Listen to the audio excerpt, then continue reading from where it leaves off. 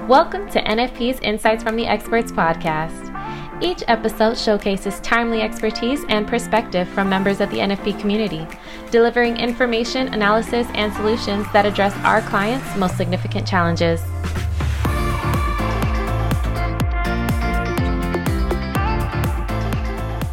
Hey everybody, I'm Kyle Healy from NFP. Welcome to our Big Question series. We're trying to answer the most pressing questions our clients, our contacts, our prospects, our network are bringing to us and our colleagues every day as we continue to make our way through the COVID-19 outbreak, kind of global pandemic.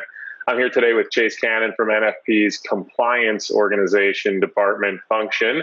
Chase, you want to give a kind of quick introduction, explain your background, your credentials? You didn't just walk off the street. You kind of know what you're talking about when it comes to this stuff, right? Yeah, thanks, Kyle. I'm Chase Cannon. Hey, everybody. I head up our benefits compliance team, which is a team of attorneys focused on benefits compliance. My background is I'm an attorney, and I've been doing this for about 10 years now. Before that, I was with the IRS and the U.S. Tax Court, so I kind of have that federal regulatory background. But our team's sole purpose is to try and help employers stay compliant with all the various laws. And as you know, Kyle, they're changing constantly. Yeah, right. Like literally 15 minutes before we kind of got on this Zoom, you guys published a new article about some of the legislations getting passed. But the big question we wanted to talk about for this specific session, what are employers supposed to do when they're kind of faced with a huge business interruption right now? Work is kind of being dried up. They're facing liquidity issues, cash flow. Obviously, the workforce payroll is generally the biggest kind of expense on their books. And so employers, the first thing they often look to do when things get bad like this is cut payroll, cut heads. However, understanding that this might be temporary, most employers looking to not necessarily lay off, but maintain some kind of soft relationship. We're getting a lot of questions about, does how we separate from the employee matter? Is the classification we give that separation important with regard to us being able to continue giving them benefits? You guys are getting that a lot. What's the answer? Is there a difference between a terminated employee, a furloughed employee? This is obviously coming a lot. Restaurants, airlines. Do we have an answer? Yeah, so there's a couple things to consider. Obviously, we don't have the exact answer for everybody because it depends on the situation. It depends on what maybe the employer's goals are too, right? What's their strategy? If they really think it's going to be short term and they want to kind of keep the relationship, not let the employees go completely, employers might want to consider calling that a furlough or an inactive period where the relationship is still there, the employment relationship is still there, but you're just kind of on this inactive status. If it's going to be longer term, or if the employer really doesn't have the ability to maintain that relationship, then turn it into this sort of termination of employment.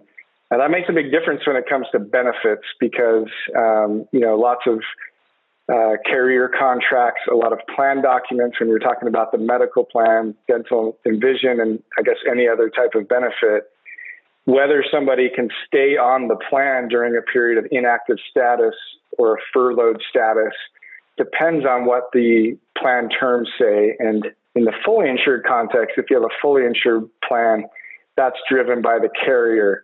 So really the first step when it comes to benefits is to review with the carrier who can stay eligible. A lot of carriers have terms in their contracts that say you can only be eligible if you're inactive from work for maybe 1 month or maybe 2 months. Sometimes it breaks it down by weeks, but it puts kind of a limit on how long somebody can be away from work and yet remain eligible for the plan.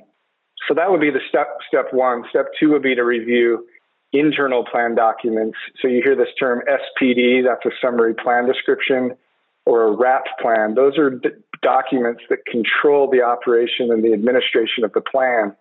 If in those plan docs or SPDs, there should be eligibility terms, and you want to make sure those are spelled out to say somebody on a furlough could remain eligible through the furlough.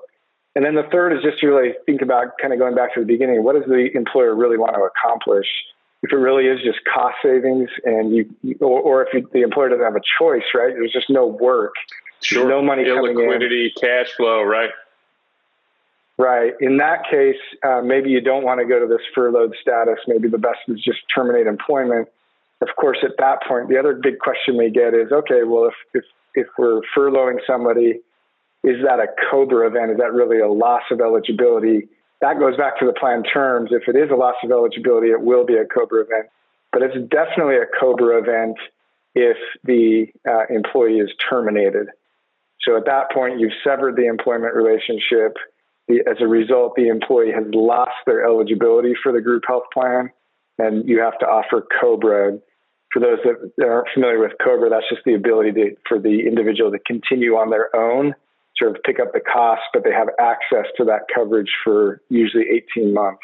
So can we step back to the furlough status for a second then? Everybody understands on the COBRA basis, or at least they should, or they can check with their NFP advisor on kind of the cost splits as it relates to COBRA.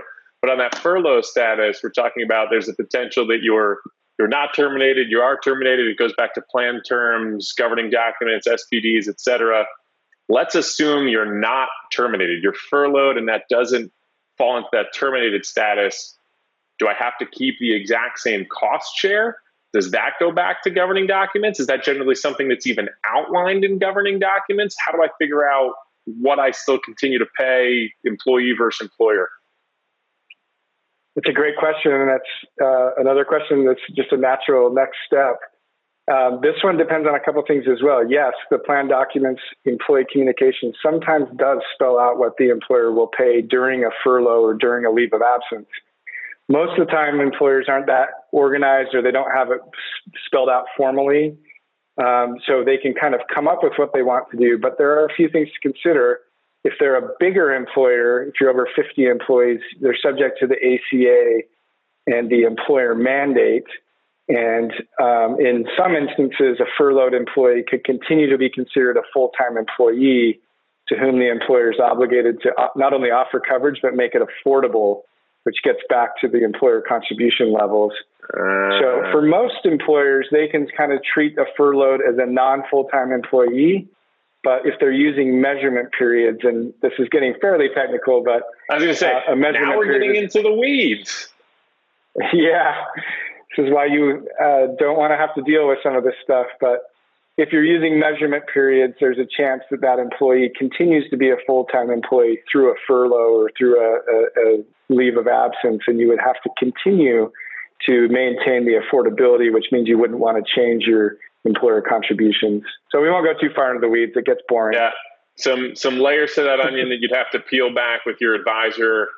Certainly an opportunity with how complex these kind of questions are for you to reach out to your contact at NFP. Got a number of experts like Chase here on our benefits compliance team who can help our clients through it when they get a chance to look at their specific documents. We're going to wrap that here today, Chase. We might be back with you in a couple of days because things are changing by the minute. Everybody remember to check out the Insights page at www.nfp.com. The direct link will be right here. Thanks for your time, Chase. Stay safe, stay healthy. Talk to everybody soon.